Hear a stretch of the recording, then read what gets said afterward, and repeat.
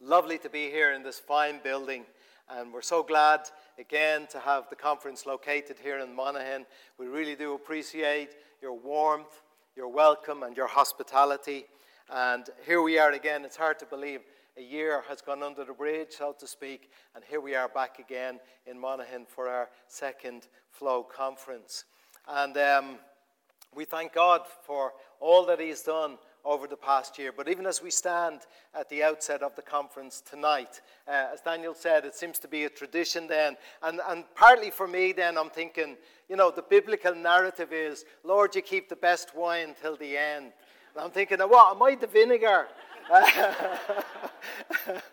Let's get him out of the way so that we can bring on the other speakers. But it's great to have some of our visiting speakers, Tim and Helen, with us tonight. And we have Noel and Rob and many others who are ministering over the 3 days. And we really look forward to that space where we see ministry, different facets of anointed ministry coming into the gathered space of the conference. And I trust and pray that at the end of the conference, something will have shifted in your life and that you will be different as a result of attending this particular conference. With EMI, we're only a small network of churches south of the border. We love being a part of the whole island because we have so many wonderful churches in the north and brothers and sisters in Christ. But as we are moving into this part of our journey, we dare to believe that God has a work for us to do. And one of the things that I feel is important, and I will be referencing this tonight as I share the Word of God, is that, if we keep doing the things that we are doing, we will keep getting the things that we are getting. And really, that is not good enough.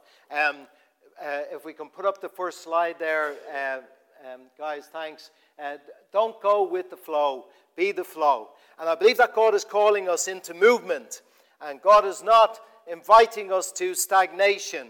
He's not inviting us to dead-end living or a Christianity that tapers off. But I believe He's calling us into a journey and an adventure with Him, both personally and corporately, that really takes us into the movement of His Holy Spirit. God is all about movement and change. And I believe that God wants us to be the flow in the world, to be the church that is moving in God.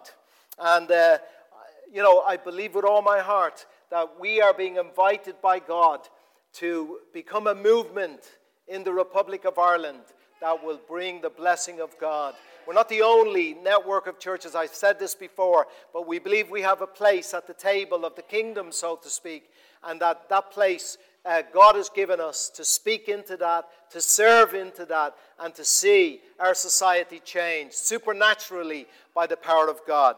And I hope and pray that as we spend time together over these 3 days, as Daniel has said, that we will enjoy one another's company, but that equally we would have that appetite inside of us that says, God, I want to experience change in my life. I want things to be different. And so, in order to help us around that, I've called my message tonight, Pourability. Pourability.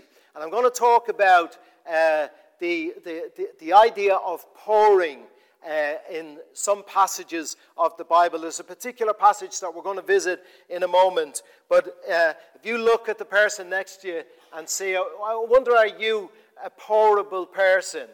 Are you someone that can have something poured into you?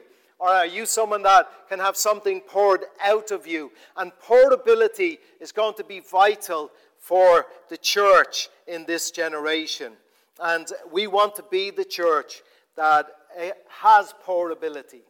And not a church that stagnates, but a church that has pourability. In order to help us as we begin to engage with that, I'd like you to turn in your Bibles to 1 Samuel chapter 1.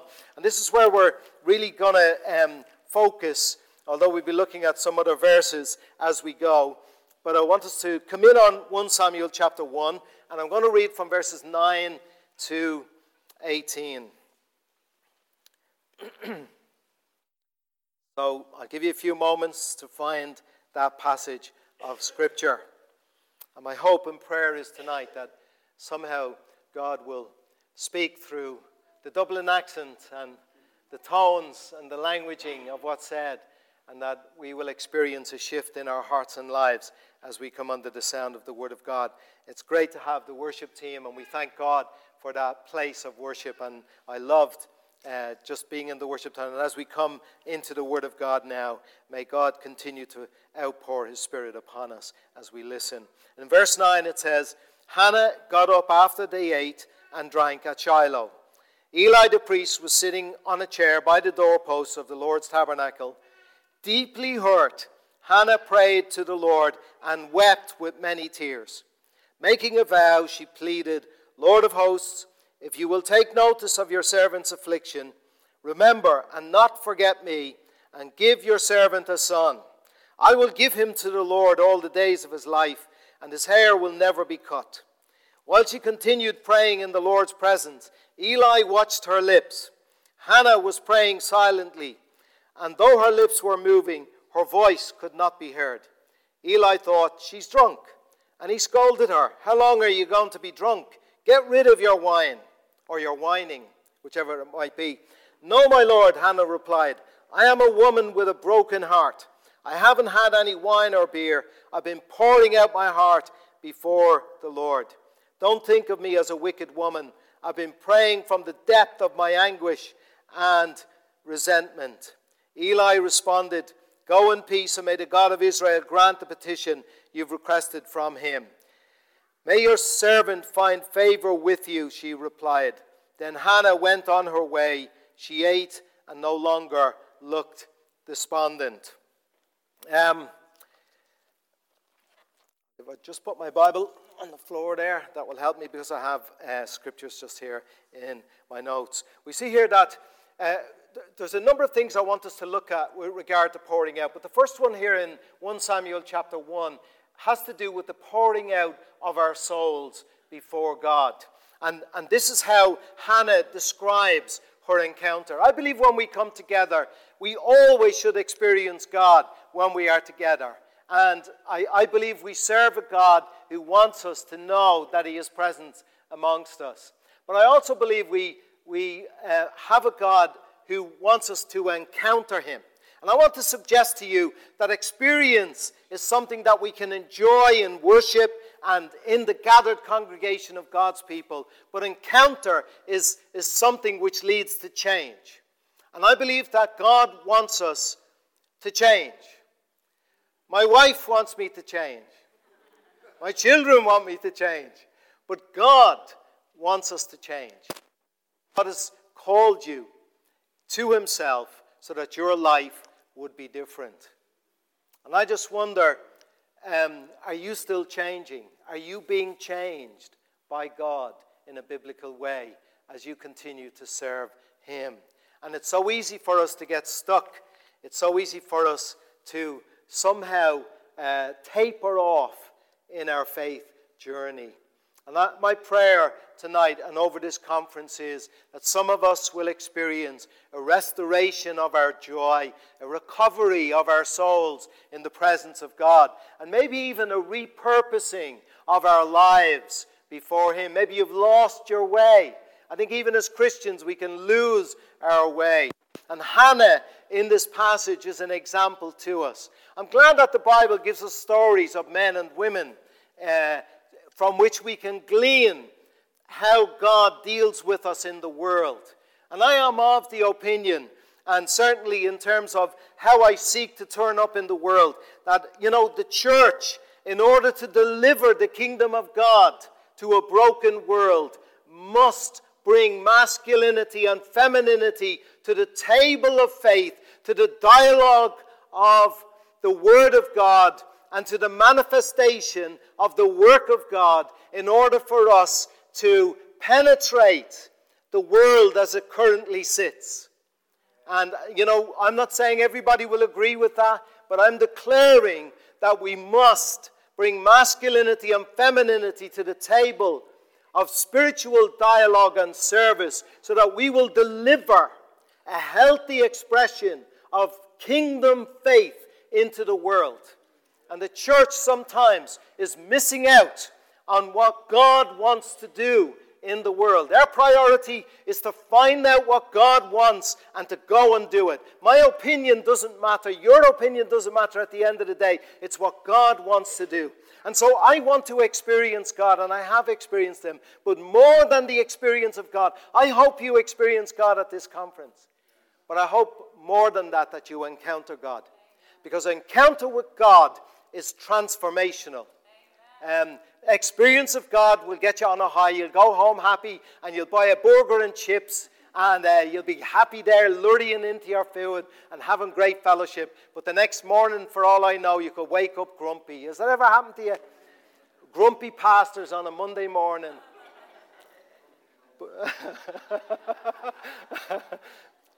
But in the place of experience, there is a lifting of our heart. In the place of encounter, there is the changing of our hearts. And I want to suggest to you, we need to push into the center of what God wants to do in our lives and not just be happy with the thrill of the margin. We need to push into the center so that there will be change in our lives. Hannah went to the sanctuary to pray. And I want us to lift some truths. I want to talk about poured out sorrow. I want to talk about poured out spirit. I want to talk about poured out service. And I want to talk about poured out supply. But I'm not going to do all them. That's too many tonight. As I look out on this audience, I see that, we can only take so much. Okay. And tonight I really want to look at the first one and maybe the second one. We see how we go. But really what God laid on my heart was 1 Samuel chapter 1, the pouring out of Hannah's soul. And you'll read in that passage. You see, the Bible talks to us about the place of prayer, and it talks to us about how we should pray. David said in Psalm 142, I pour out my complaint before him. And I want us to think as we look at this about prayer as a place where you can pour out, okay? That's the point I want us to get across. It says in 1 Peter 5 and 7, pour out all your worries and stress upon him and leave them there, for he always tenderly cares for you. It says in Psalm 62 and verse 8, O my people, trust in him at all times. Pour out your heart to him, for God is a refuge. Michael Card said, it seems to me that we do not need to be taught how to lament, since we have so many models of that in Scripture. What we need is simply the assurance that it's okay to lament, because we all carry deep within us a pressurized reservoir of tears and pain. But it only takes the right key at the right time to unlock that. In God's perfect time, these tears can be released to form a healing flood. That's the beauty and mystery of the prayer of lament. And I want to talk about poured out prayer tonight, because I feel that there's an emphasis on prayer that we might be missing, that I might be missing as a servant of God. And I hope to slide that across to your thinking and to your faith as we look at this passage, in particular in these moments. Graham Cook says, if you are in mourning, you have the opportunity to worship in the most powerful way possible, in the place of lamentation. This worship isn't done in order to have God remove the pain. It simply recognizes that God stands in that moment with us. Lamentation elevates God in the presence of our enemies. It brings out a side of God that other forms of worship and prayer simply cannot touch. According to the Cambridge Dictionary, to pour out your heart is to tell someone your secret feelings and the things that worry you. That's a great definition of prayer, to tell someone your secret feelings and the things that worry you. So let's interrogate this then with those words of preamble that lead us into it. I want to talk about the two people, first of all. Eli, the leader. Because I have a little rant I have to get off my chest. Is that all right? I kind of feel this is a safe place tonight. And I'll last the 3 days. And I always feel it's good to let the pastor, get something off his chest before he gets... Is that what happens in your church? No? Your pastor just sticks with the word. Pray for us in Tala, will you? They're being mitered every Sunday because I have a rant with them. But something about Eli the priest. Because as I read this passage, I was arrested by Hannah's prayer. This woman told me something about God. I want to be open to anybody telling me something about God. Amen. And we need to widen the aperture so that the Holy Spirit can come to our lives in a bigger, better, and greater way. Do not limit God in your life because of your predisposition to your own opinions. You need to be opened up widely to the Spirit of God. Hannah has something to teach me, but also the context has something to teach me. And I look at Eli the priest, and he was a leader. And I want to just get it off my chest, a few things to leaders. And if it was possible, just so you know, if I was speaking, I'd be sitting there speaking to myself. Not like the preacher said, I was preaching so good the other night, I wish I was sitting in the pew taking notes on myself. I was that good. That's not what I'm saying. I'm just saying what I say to you as a leader, I really put myself under that same scrutiny in the Word of God. But a few things about Eli that sadden me, challenge me, and call me to be different. Some leaders show you what you shouldn't be doing, and some leaders show you what you should. Don't miss the lessons that God brings to you in all the way that church happens in our society. I want to say just a few things. Eli was an obstruction rather than an instruction. This woman should have been coached in prayer by the man, the priest, the mediator between the people of God and Jehovah. And yet he was sitting there and he was an obstruction rather than an instruction. He was an interference rather than an inspiration. He was a low energy leader rather than a life energy leader. He was a tranquilizer rather than a transformer. Have you ever been with preachers? You lose the will to live. Your head starts to drop on your shoulder. What sort of preaching is that? What sort of leadership is that? The only people I want to tranquilize when I'm preaching are insomniacs, because that's a condition that needs help. All right?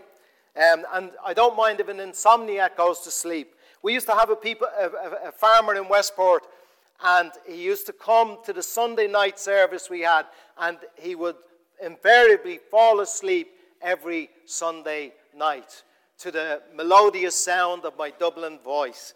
And I didn't try to take any offense at that. I thought, I am bringing some therapy to that hard-working man where he's able to find rest and safety in the house of God. And he actually has the confidence to fall asleep and not feel that we're going to kick him out of the church. But Eli was more of a tranquilizer than a transformer. I think we're in a crisis of leadership in politics, but also in the church. I don't call it Brexit anymore. I call it Brexodus. But there's so much toing and froing about it. Eli exercised his leadership as sin management rather than as saving ministry. He completely challenged this woman who was encountering God and wasn't able to read the situation. He should have been sacked. God help us if we have leaders like that in the church who cannot understand the pain and the trouble and the trauma that is happening in the lives of parishioners and congregants and in the wider world. Matthew chapter 3 and verse 3 says that John the Baptist's ministry was to make a highway for God. And, that's the kind of leadership that I feel I want to get behind. Eli was putting up a barrier to God instead of making a highway to God. Don't be a barrier. Be a highway. Praise the Lord. When are they going to get a motorway to Monaghan? This idea, they don't know whether it's a dual carriageway or a single road. Have you found that going into Monaghan? It is 2 lanes and you're flying along like a mad Dublin Jackie. And then suddenly they warn you it's going to go into one. They just run out of tar or something like that up here. I can't understand it. When are you going to get a highway? I think Monaghan is the centre of Ireland. Hallelujah. It's a great place. And the best mushrooms in Ireland come from Monaghan. So we need to get good roads into it. But, as leaders, sometimes we promote attendance at a ritual instead of participation in the eternal. And I want to make a call to myself and to all the leaders in the house tonight. Let's be leaders. If you're going to be a leader for Jesus Christ. Amen. And be inspirational, be transformational, be a highway, be the kind of person that people want to follow. Be the kind of person that people feel they want to serve God because they've heard you speak. And so that's Eli the priest. And then we have Hannah the mother. Now, I know you're going to correct me on that and say that she didn't yet have children. I believe enshrined in every woman is the capacity for motherhood, just as much as I believe in every man is the capacity for fatherhood. What a rich gold vein is there in masculinity and femininity when it comes together. What a combination that would be. What a combo that would be in terms of advancing the kingdom of God. If we realized the gold that's in us, we are made in the image of God, and we bring something of worth to the table because of Jesus Christ, and we're better together than we are apart. Amen. And so this woman was a mother before she ever had a child. Hallelujah. Hannah the mother. And our mothers are great, aren't they? Irish mothers, they're the best in the world. Somebody wrote some things that their mother taught them. This fella says, my mother taught me spirituality and intercession because she said to me, you'd better pray that stain comes out of the carpet. My mother also taught me time travel. She said, if you don't straighten up, John, I'm going to knock you into the middle of next week. My mother taught me logic because I said so. That's why. My mother taught me foresight and preparation. She used to say, make sure you have clean underwear in case you're in an accident. My mother also taught me irony. Keep crying and I'll give you something to cry about. My mother also taught me gymnastics and contortionism. Would you take a good look at that dirt on the back of your neck? My mother taught me about the weather. She said, you see your room? It looks like a tornado has gone through it. My mother taught me about hypocrisy. If I told you once, I told you 1,000,000 times. Stop exaggerating. She also taught me about the circle of life. I brought you into the world, and I can take you out. My mother also taught me to envy. She said there are millions of less fortunate children in this world who don't have wonderful parents like me. My mother taught me about anticipation. Just wait till I get you home. All right, I better stop there. Oh no, last one. My mother taught me about justice. One day you'll have kids, and I hope they'll turn out just like you. So, Hannah the mother. Here was a woman that was inwardly clouded by her pain. She was emotionally affected and afflicted. And I want us just to pick up the strands in this passage and see. Because when you go to verse 18 in this passage, Hannah encountered God in that space of prayer. And I want to interrogate that passage because there's something from God through this woman that will teach us about pourability and about prayer. And I am concerned at how the church has taken prayer, and I include myself in that. I'm not criticizing the church as someone who's outside of it. I'm really challenging the church as I would my own life. What is this issue of prayer? And Hannah prayed, and it says that when she, I'll just read it quickly in a few translations. She went back and began to eat again. She was no longer sad. It says in the NIV, her face was no longer downcast. It says in the Message, she ate heartily and her face was radiant. Now here's the thing. She was distraught that she didn't have a child. She was barren. And she was tormented by Peninnah. And this woman was in great distress. But when she encountered God, she was still in the same condition and the same context. But the Bible says she was no longer sad.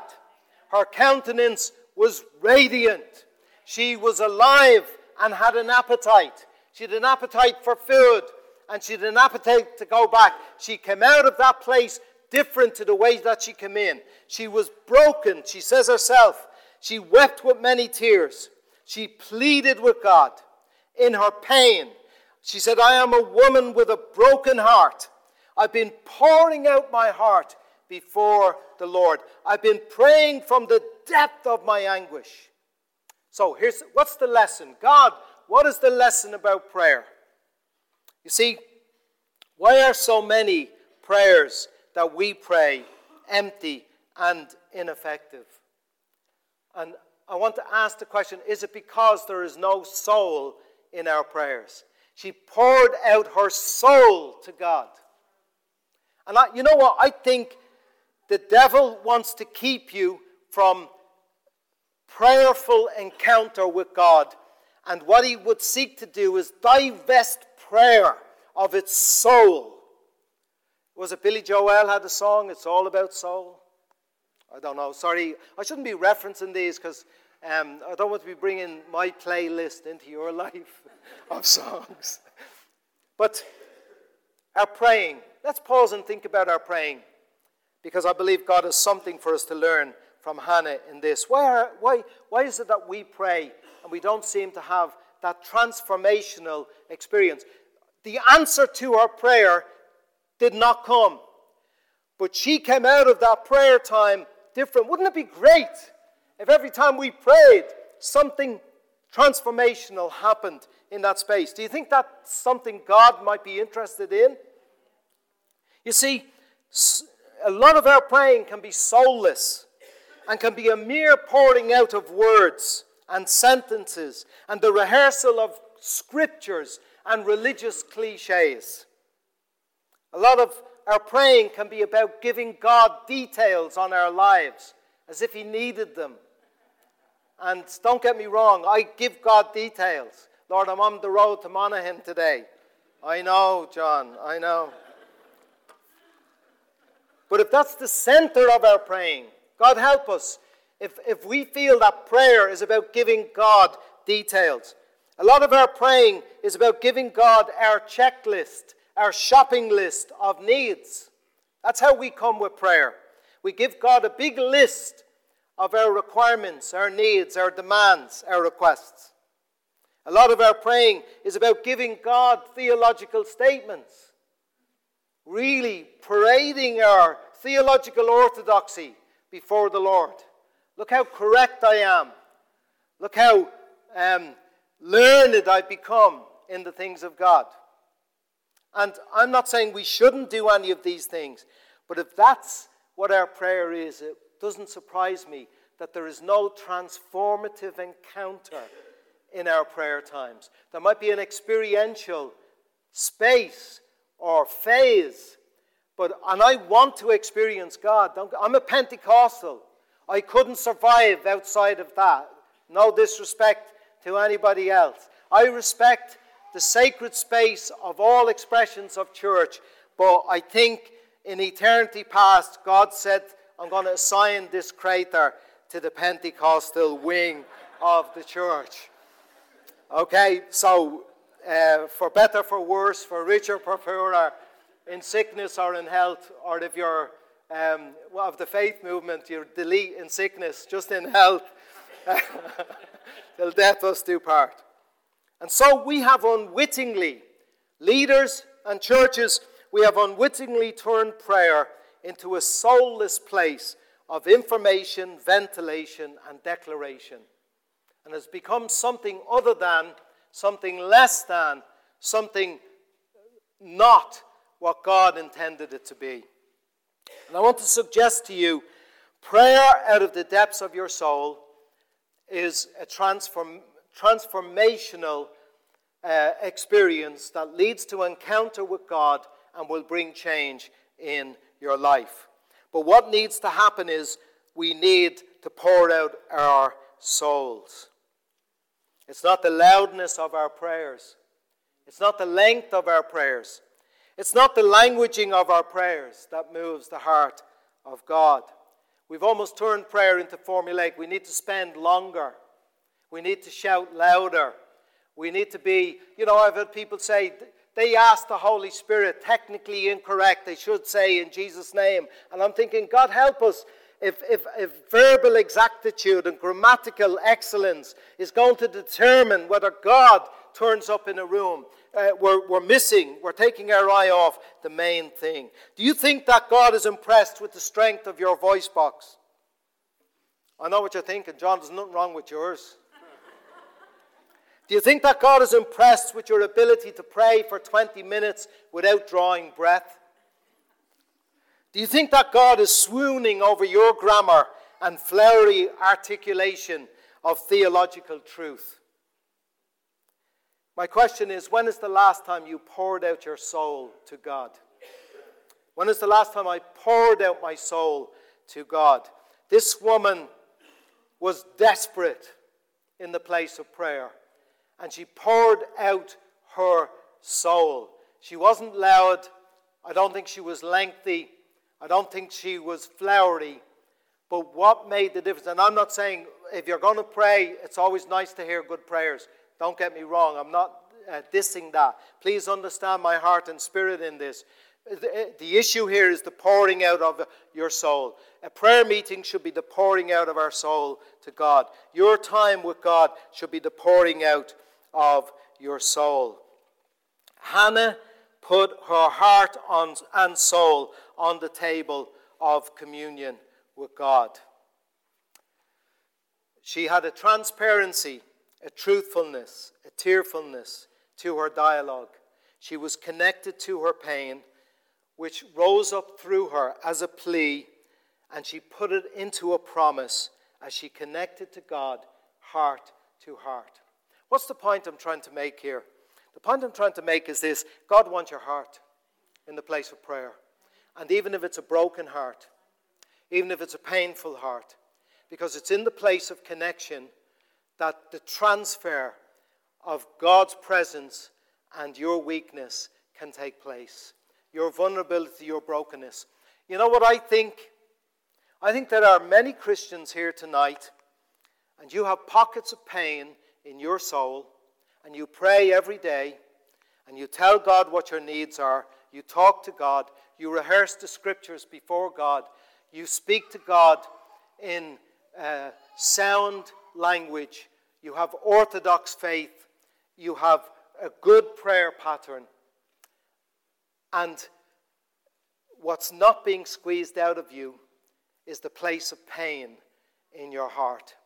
And you go to a prayer meeting, you get your needs off your chest, you verbalize your checklist, you declare to God the details of your life, you let God have a look at your deficit, your difficulties, your desperation, and then you go out again.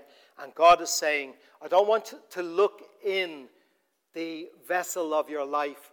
I want you to tip the vessel of your life and pour out your pain, the toxicity, the disappointment, the unforgiveness, the hurt, the poison, the affliction, the sadness, the sorrow. You need to get it out of you. Get it out of you. How can you live as a Christian shouting hallelujah, and there is a corner of your heart that God is not allowed to touch because you are keeping it in the vessel? She said, I have poured out. That's the key word to me. She went away with an appetite and a radiant face because she poured out her soul. That's the key word. Because I've done verbal prayers, loud prayers, theological prayers, long prayers, flowery prayers, articulate prayers, neat prayers, clever prayers. I've done all that kind of praying. If I'm honest, I've tried every trick in my book. But in my experience, God responds to transparency. He responds to vulnerable nakedness in our lives, where we come to God vulnerable and open and say, God, I need to pour it out. Not just my strength and not just my wisdom. I need to pour out my foolishness. I need to pour out my mistakes. I need to pour out my sins. I need to pour out my pain. And none of us can live in the world without being wounded by its hostility, by its brokenness, and by its failure and disconnectedness before God. You can't walk through this world without getting stabbed in the back, without getting tripped up, without getting rumbled or betrayed. I'm being honest with you, Jesus didn't give us any ticket. He didn't give us a get out of jail card to say, you're not going to experience trouble in the world. He actually said, you're going to have trouble. And the issue here is, there is a dance of pouring that God invites us to. If you read in the book of Jeremiah, Moab was not poured out and was subject to the discipline of God. Because Moab has not been poured from vessel to vessel, judgment is coming upon that nation, God said. And Moab is still on his lees. I'm not going to go into that. It's a whole other message and story. But Moab was not poured out and was subject to pain and judgment from God and misery, because Moab refused to be poured out. And I believe the first step in our experience and our encounter with God is to pour out ourselves to Him. Can you remember when you got saved? You know, I don't know what it was like for you, but I poured out myself to God. I cried. God broke me in His presence. And I went home different. I've told this story before. When I went home, I went upstairs on the bus. I was so high. But I also had a smoke. Just telling the truth, I used to smoke at that time. So I got the smoke out of the way and then went home and I stood in front of the telly with all my family there and I said, you need Jesus? I thought, revival, hallelujah, they're all going to get saved. And they said, get him out of the telly. He said, nah, he's having a nervous breakdown. Get him out of the telly. Get him out of the way of the TV.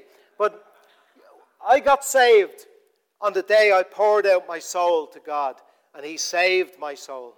And please understand what I'm saying here.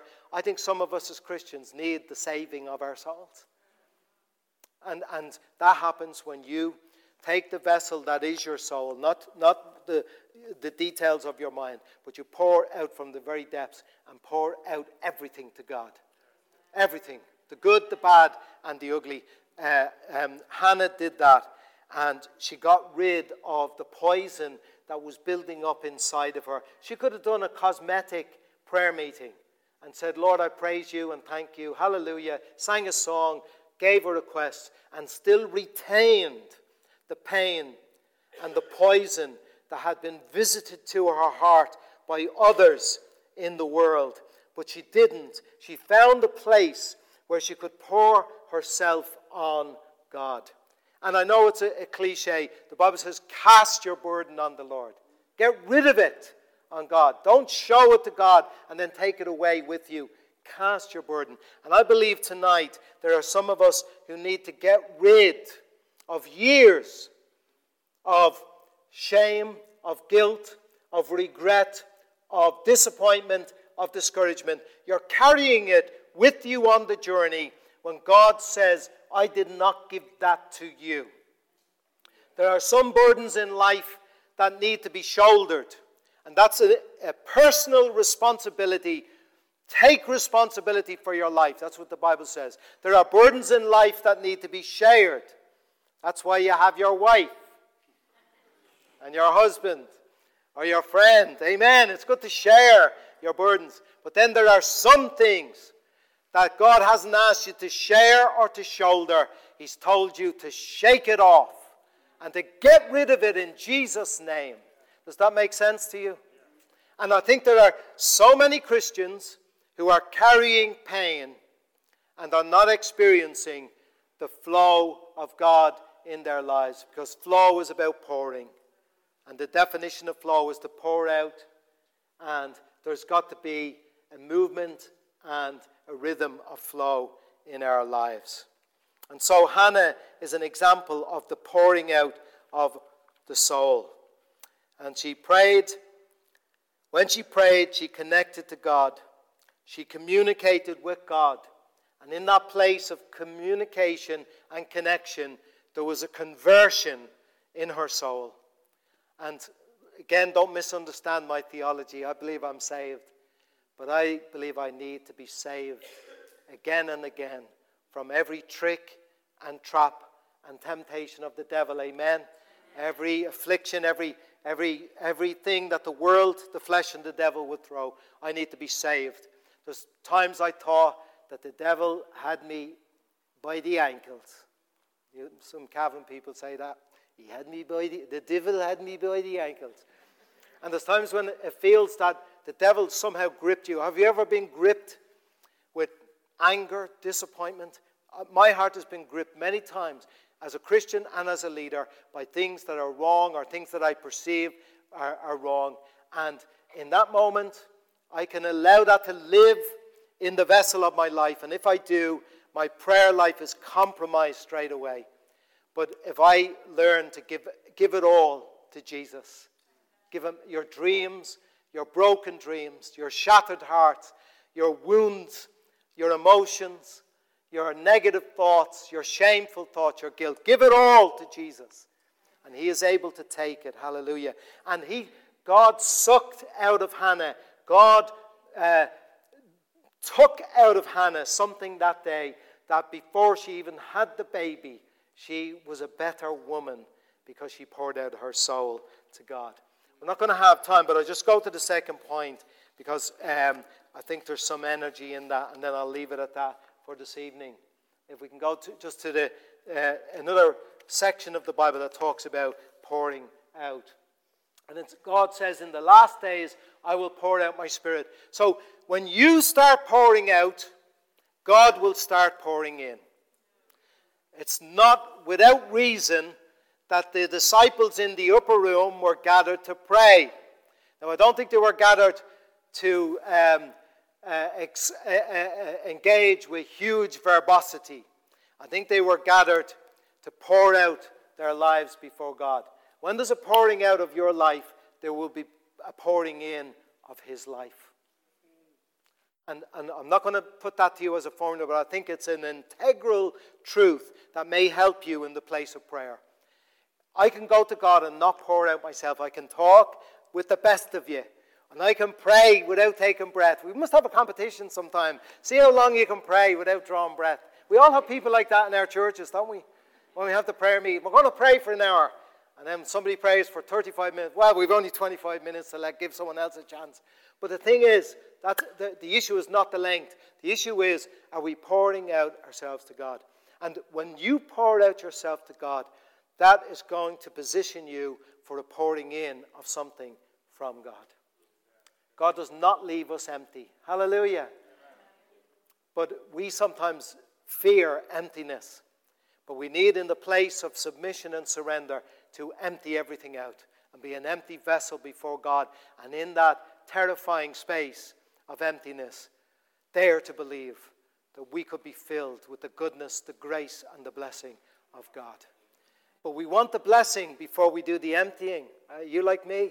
I say, God, you give me that, and I let go. It's like the monkey with the jar. Let go of the sweets, and then you can take your hand out and lay hold of something better. A few quick things here, and I'll speak fast because time's against us. In the last days, God says, I'll pour out my Spirit. Great passage of Scripture. The word prophesy is used twice. So there must be an emphasis there. I want to suggest to you, the word prophesy really in its root means bubbling up. It means inspiration.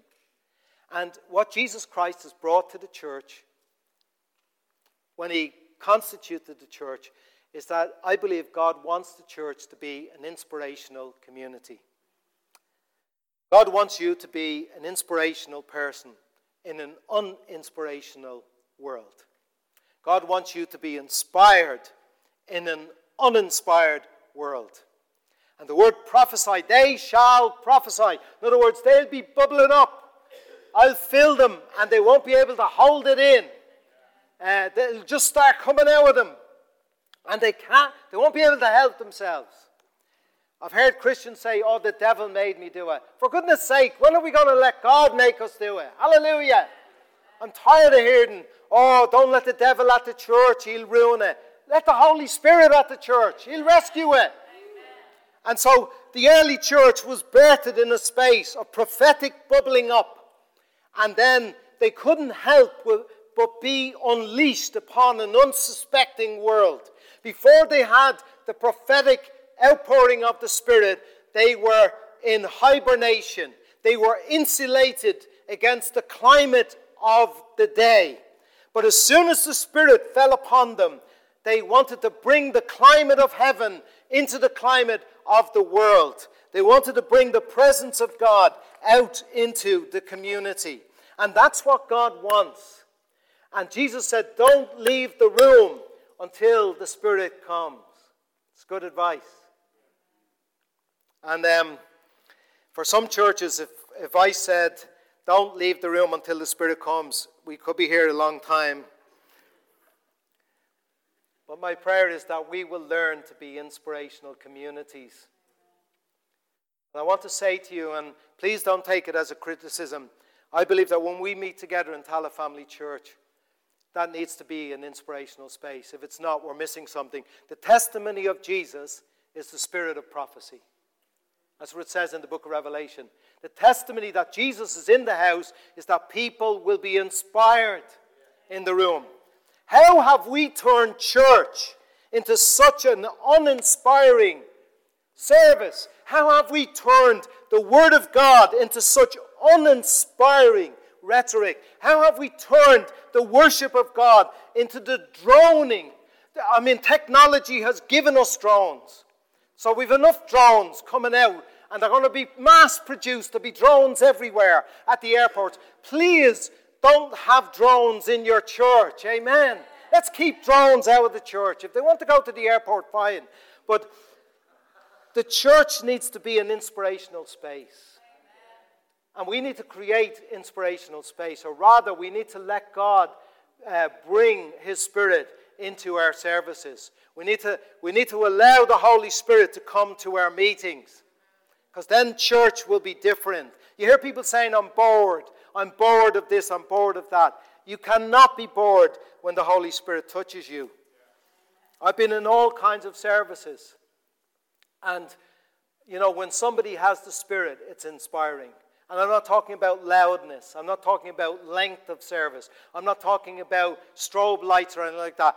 All it needs is one person, preferably the worship leader or the preacher. Amen? You know, that helps a bit. But even at that, God will sometimes use someone at the back to try and remind us, you know, this needs to be an inspirational space. And we need to be living in the world, recognizing that it's uninspired. And I can't wait to get with my brothers and sisters, because that's where there's energy and life and inspiration. I get loads of sermons hearing preachers.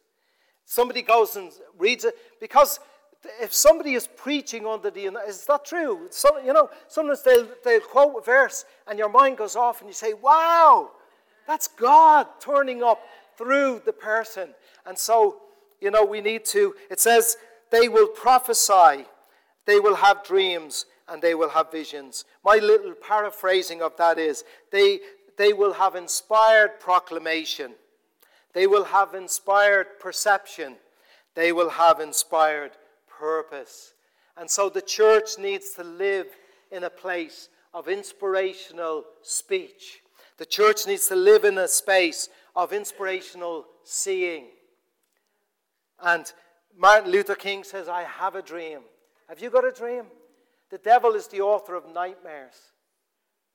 But God is the author of dreams. And God gives us dreams to see things that we couldn't see on terra firma. And God also gives us visions. Visions have to do with the purpose of God. God wants the church to be a place of infectious faith, where we are injected with the life of God. We are infected with the Spirit of God. And as a result, we become infectious. Hallelujah. Imagine if someone had the Ebola virus. They say, keep them out of the country. The whole population will be afflicted with it. Oh, wouldn't it be great? Why is sin infectious and righteousness isn't? Why can't we have some infected spirituality and spirituality that catches on other people? Amen. And let it be a catching thing. Our meetings should be an inspirational space where the presence of God electrifies the room that we gather in. And here's the thing. I was teaching at a CEF event a couple of weeks ago, and I made a statement that when I walk into a room, Jesus is in the room. When I go into the room, the temperature goes up. Hallelujah. When I go into the room, the truthfulness and the spirituality of the space is immediately improved. And then I opened it up for questions, and somebody said, I don't believe what you said. I admire honesty. Praise the Lord. So they said, it probably sounded arrogant, me saying, when I walk in. I said, theologically, I'm sorry, and I gave some scriptures. We did a Q&A at the end, and so there was a few tricky questions, but one of them was, I don't believe that you bring Jesus into a room. Jesus is only there when there's 2 or 3 gathered in his name. But anyway, I'm not going to go off on a tangent there, but the point I'm making is that when you go into a room, if you have the Holy Spirit, well, then that room gets warmer. The atmosphere gets livelier. The vibes get better. And the space gets brighter.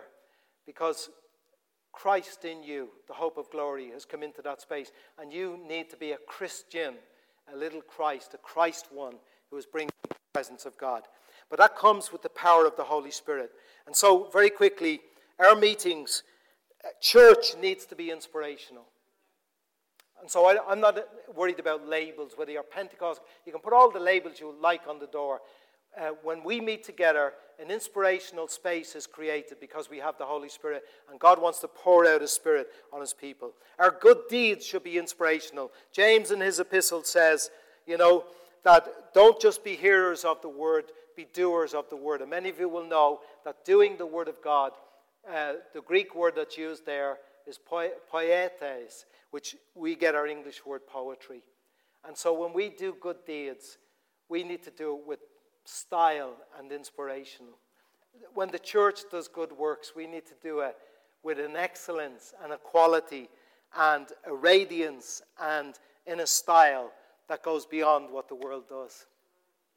Because we are inspired by the very Holy Spirit who created the world.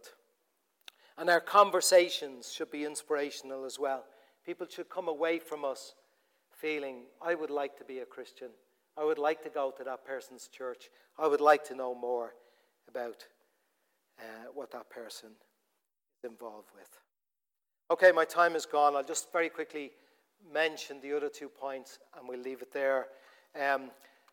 There's a rhythm of pouring out and pouring in that God wants. And so in the Bible is the pouring out of the soul. And Hannah is an example of that. In Acts chapter 2, there's the pouring out of the Spirit, where God creates and pours inspiration into an uninspired world and uses his church as a template and as a test case and as an example and an experiment in that. So we, the church, are called to be an inspirational church. And then there's the pouring out of service to God. And sometimes our pursuit of God is misplaced. Sometimes we pursue God as Christians trying to get something from God when part of what God wants us to do is to give something to God. And so Paul says, my life is being poured out as a libation upon the offering of your faith. So there needs to be a pouring out of service. There's a pouring out of our souls first. There's a pouring in of our spirit. And because the Spirit is in us, we can't resist service. And so we pour out our service to God. And then there's the promise of the pouring down of supply in Malachi. So that's a rhythm, isn't it? I pour out, God pours down. I pour out in service, and God pours down supply. So when you step out to serve God, whether it's in whatever ministry it is, you can trust him for supply. Does that make sense to you? And so, as I say, my time is gone. We'll close it off there. I want us just to take a moment, and I would like us to respond.